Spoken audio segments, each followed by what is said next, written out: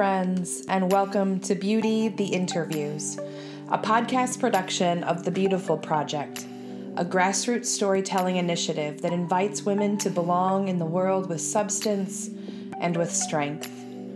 I'm Sarah Stevens, founder of The Beautiful Project and your host for this podcast. Over the course of the past several months, I've sat down with women and asked them to share their body stories with me. We talk about everything in these interviews. We talk about bodies that are too fat or too thin, or too black or not black enough, or too strong or too weak. We talk about belonging and beauty and all of the ways that we have attempted to acquire both of those things. We invite each other to take up all the space our greatness requires, and we create safety for each other as we struggle against the dominant narrative that tells us to shrink in order to fit. These are our stories, these are your stories, and I am so glad that you're here. Today's interview is the third in a 4-part series with the models of the Beautiful Project. In part 2, we heard from Danielle, a warrior woman who knows how to be tough and tender, who demonstrates a strong sense of ownership about the body that belongs to her, and who is familiar with the desire to come out swinging to defend her place in the world. She was so honest and open, and it was a privilege to spend some time with her. Today's interview is no less of a privilege. Today we get to hear from Rumaisa. Ru dives into the intersection between culture, religion, and how we understand belonging. She cracks herself wide open to let us see some of the parts of her that are still a bit raw from the experience of trying to be one whole integrated person, in spite of what people might think about that. She is brave and she is beautiful. So let's drop in to hear from Ru. This is one that you definitely don't want to miss.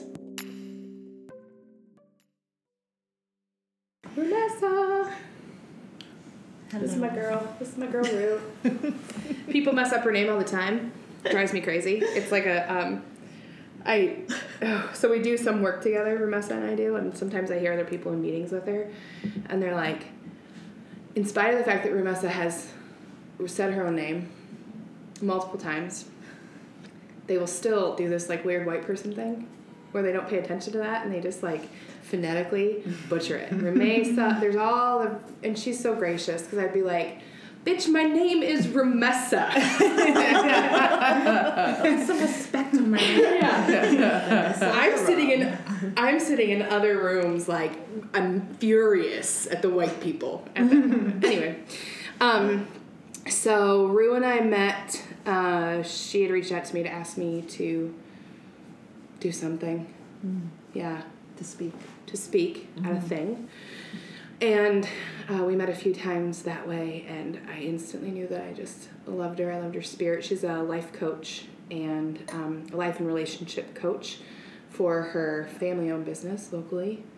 And she's a mama, and she's a bright, gentle spirit, and I'm really excited for you to be here and doing this thing with us. So welcome. Thank you. You're welcome. I'm like getting... Ooh, she might some emotions. She feels some emotions, and all I did was say nice things about her. All right, I want you to tell me if you remember the first time that you realized that your body was different from other bodies around you. So I grew up in Omaha, Nebraska, and so I knew I didn't look like a lot of people. I come from a Muslim family, and I remember just. Being tall, being tall, looking different. And I think it was when I was in 4th grade. I was chub when I was little. I was a chubby little girl, and then I started to grow taller, and I think it was also, I grew up with a sick mom, so I just kind of had to create my own happiness. So I looked to others for affirmation a lot. So I would say at age 13, I tried on my mom's wedding dress. And that was like, holy crap. Like, it was so tight on me. So tight. Oh, I want to freeze that story for a second. So you tried on your mom's wedding dress. That is the most beautiful imagery for the things that we look to our mothers for. Like, a literal measure of, am I okay, or am I different? And so that was like this moment for you of this body's different. This body's different, and with the family dynamics too, it's kind of like, well, you're an athlete, and you're here in America, and we, things were different there, and so I just remember feeling like, too big. Mm-hmm. Too big, and okay, well, something's wrong with me. Mm-hmm. Yeah. So you remember thinking, I have to be fixed. Yeah, that's kind of been my imprint of not feeling enough since I was little. Yeah. I talk a lot about how our narrative is, it's like a lineage with our mamas. It's like passed through our mamas in so many ways. So it's a really powerful story to illustrate that. So you didn't feel like you belonged at school, and you didn't really feel like you belonged at home. Yeah, I was too sad at home. You were too sad at home. So I was I used joy. I was all about taking care of others and finding happiness outside of my home.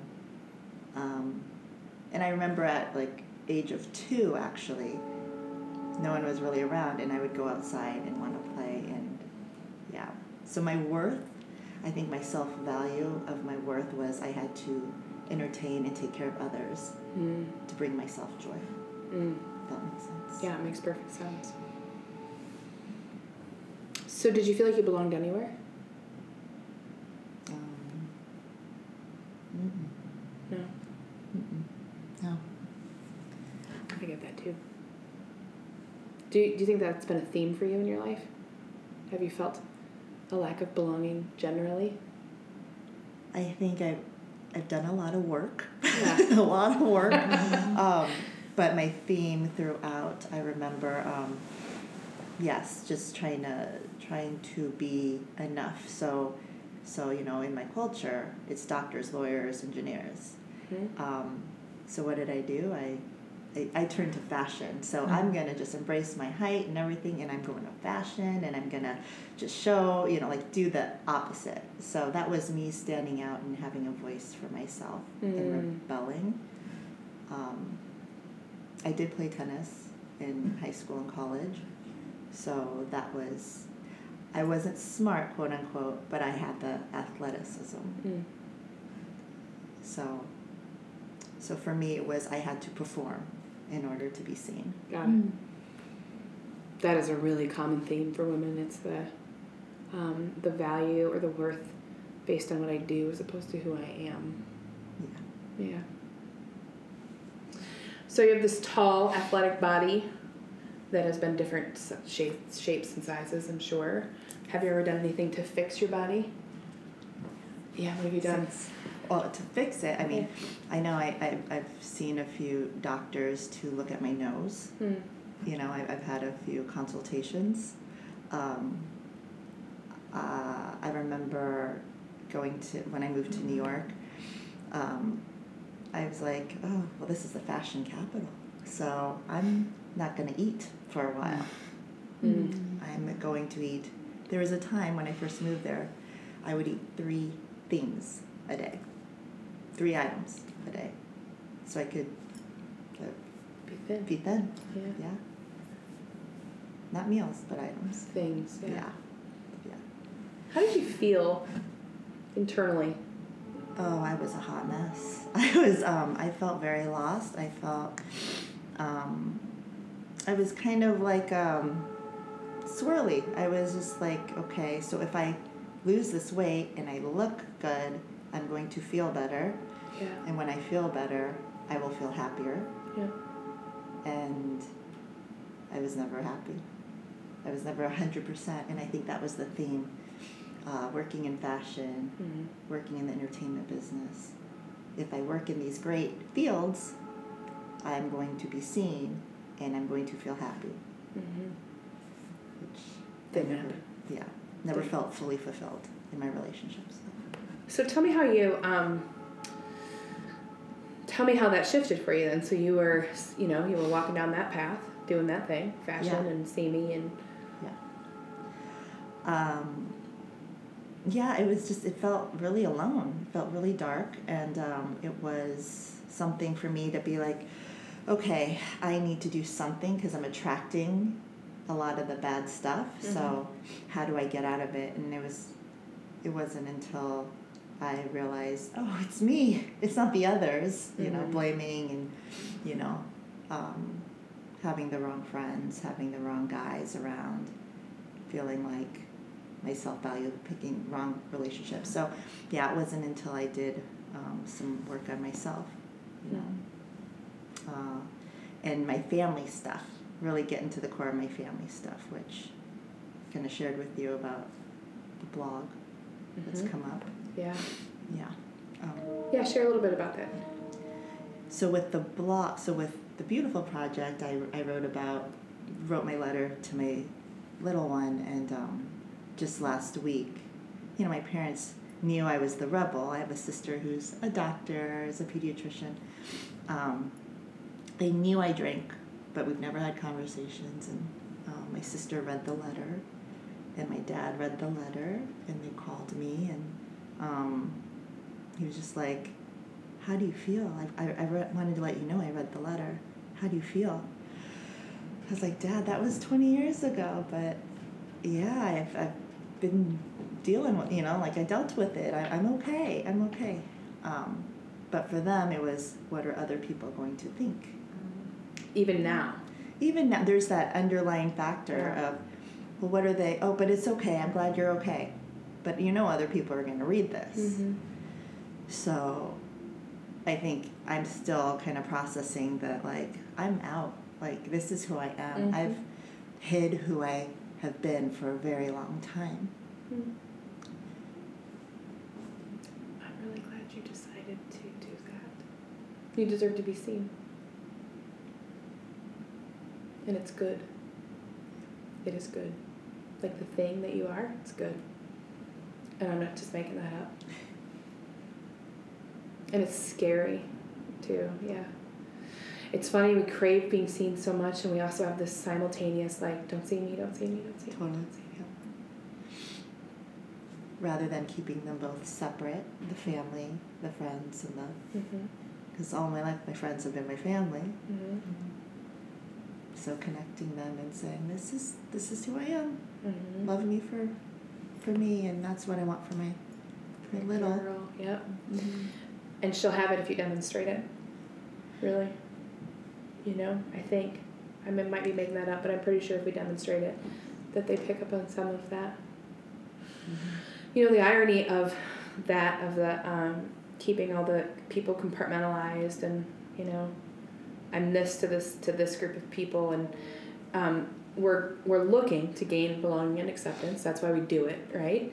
But then... And then we get it. We get praise, or, you know, if we're, I suppose, in best case scenarios, they approve of us and praise us and what have you.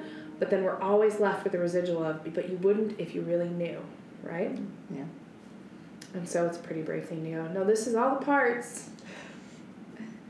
You deserve to be seen that way. Thank you. I want to know what you think about what it means to be full. What does that mean?